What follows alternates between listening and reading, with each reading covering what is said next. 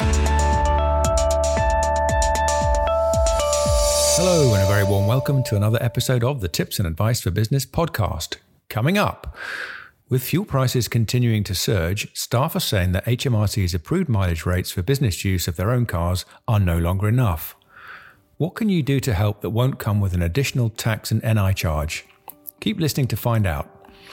Plus, if you're a director, you probably assume that you're protected by its limited liability status. But is that always the case? We explain the reality.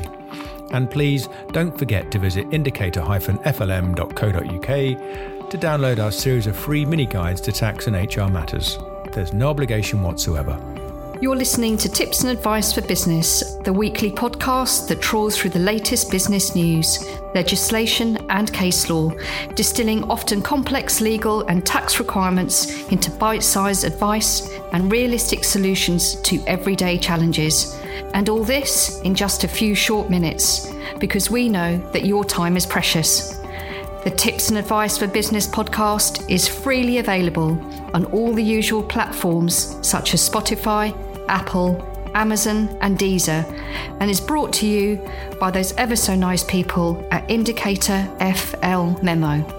For supporting information, please visit indicator-flm.co.uk. Your host today is Duncan Callow, solicitor and publisher. Well, the cost of living crisis is touching practically every aspect of our business and personal lives, and that includes filling up the car or van with petrol or diesel. And in fact, with fuel prices hitting new highs, your employees are saying that HMRC's mileage rates for business use of their cars are no longer enough. You're willing to pay more, but what might be the tax and NI consequences, and can you mitigate them? Well, the fact is that employees who use their private vehicles for business journeys are entitled to claim a tax deduction at an HMRC approved amount according to the number of miles travelled. Alternatively, employers, businesses, you, in effect, can pay your staff an equivalent tax-exempt mileage allowance. And in fact, this latter option is the preferable one because it's free of NI contributions, whereas the tax deduction does not reduce the NI liability for employee or employer. What about these rates? Well, they haven't actually gone up in over a decade. Although, to be fair, motoring costs haven't increased hugely in that time either, but they have gone up. Now, of course, fuel prices are surging and businesses are under pressure from their staff to pay higher mileage rates. What are they? Well, the tax-free amount for a car or van is 45p per mile for the first 10,000 business miles, and then it's 25p per mile. And the NI-free amount is 45p per mile. You could pay more as an employer. That's your choice. You could pay more than this 45p or 25p rate. But then what happens? Well, the excess must be reported on Form P11D as a benefit in kind. And for NI purposes, you must add the excess to the employee's salary and charge it to Class 1 NI. You might be able to mitigate the tax and NI cost on excess mileage payments with other tax and NI-free travel-related payments, which are benchmark subsistence payments, incidental overnight expenses, and working rule agreement allowances. If it's your policy to not pay employees subsistence when they travel on business, or reimburse at a rate less than HMRC's tax and NI exempt allowances, that's the 45p and 25p figures we talked about, you could make one of these payments to top up the tax and NI-free mileage allowance to partly compensate your employee for any shortfall. This might sound a little complicated, but in fact it's pretty straightforward. But let's give you a practical example to bring it to life. So Richard is a high rate taxpayer and is employed by ACOM at their head office. On average, he makes 6 journeys and drives 500 business miles per month in his own car. On average, each trip lasts 10 hours. Now, ACOM agrees that 60p per mile, which is 15p per mile over the HMRC approved figure, would be reasonable. But in a year, that would cost Richard £389 in tax and NI, and ACOM £135 in NI. When on a business journey, Richard usually buys a sandwich and a drink at lunchtime for £5, which ACOM reimburses tax and NI free. However, what it could do is pay him HMRC's £10 benchmark subsistence rate. This would give Richard an extra £360 per year tax and NI free That's the equivalent of paying Richard an extra 15p per mile for 2,400 of the 6,000 miles he travels. So you can see how, with a little bit of lateral thinking, it is possible to mitigate the effect of paying a little bit over HMRC's approved rates for business mileage in an employee's own car. Anyway, hope you found this helpful and it gives you some food for thought.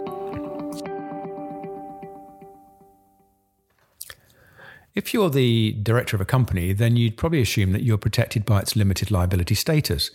But is that always the case? Well, the basis of the limited liability is that all the debts incurred by the company are its liabilities and not those of the shareholders or the directors of the company. But there are exceptions, aren't there always, to this, such as where the director is suspected of being involved in fraud or in relation to wrongful trading under the Insolvency Act. Let's look a little bit deeper at the fraud situation. Now, if a director is found guilty of being knowingly party to the company carrying on its business with intent to defraud creditors or another person, such as investors, they can face a fine and or up to 10 years in prison. Now, to bring this into sharp focus, only in February 2022, so just a few months ago, the finance director of IT managed services provider RedCentric was found guilty of making false statements and false accounting, which misled investors and auditors. She was sentenced to 3 years in prison and ordered to pay £120,000. Now, a finance director role not only involves oversight of a company's financial health, but also includes regulatory and statutory reporting and being involved in setting the strategic direction for the business. When a company is in good financial health, juggling the various roles will be manageable, as you'd expect. However, when the business is in difficulty and stress levels are high, the director could find themselves under pressure to find a solution, in inverted commas, to a company's financial problems when an easy solution can't be found. So if you're in this situation, you're under stress, you're feeling some pressure from above, what can you do to protect yourself? Well, decisions often need to be taken quickly, and there's little time to keep detailed records of conversations. However, and this is really vital, in a fraud investigation, such records become invaluable. The old adage of, if it isn't written down, it didn't happen, can become the basis of a line of inquiry. So to protect yourself, especially when decisions are taken which could, without additional information, be questionable, make sure that you keep contemporaneous and adequate notes of important conversations. Follow up these conversations with emails and file them appropriately. If anyone later scrutinizes your decisions, you'll be able to evidence your rationale behind them.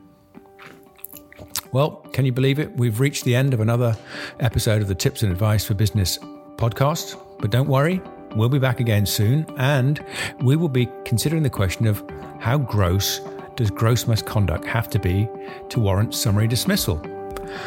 And if you receive a letter from HMRC asking for repayment of a self-employment income support scheme grant, what should you do? All will be revealed. But for now, thank you for sharing your time with us, and goodbye. You've been listening to the Tips and Advice for Business podcast. Every week we trawl through the latest business news, legislation and case law, distilling often complex legal and tax requirements into bite-sized tips, advice and solutions. For more information about our products and services, please visit indicator-flm.co.uk.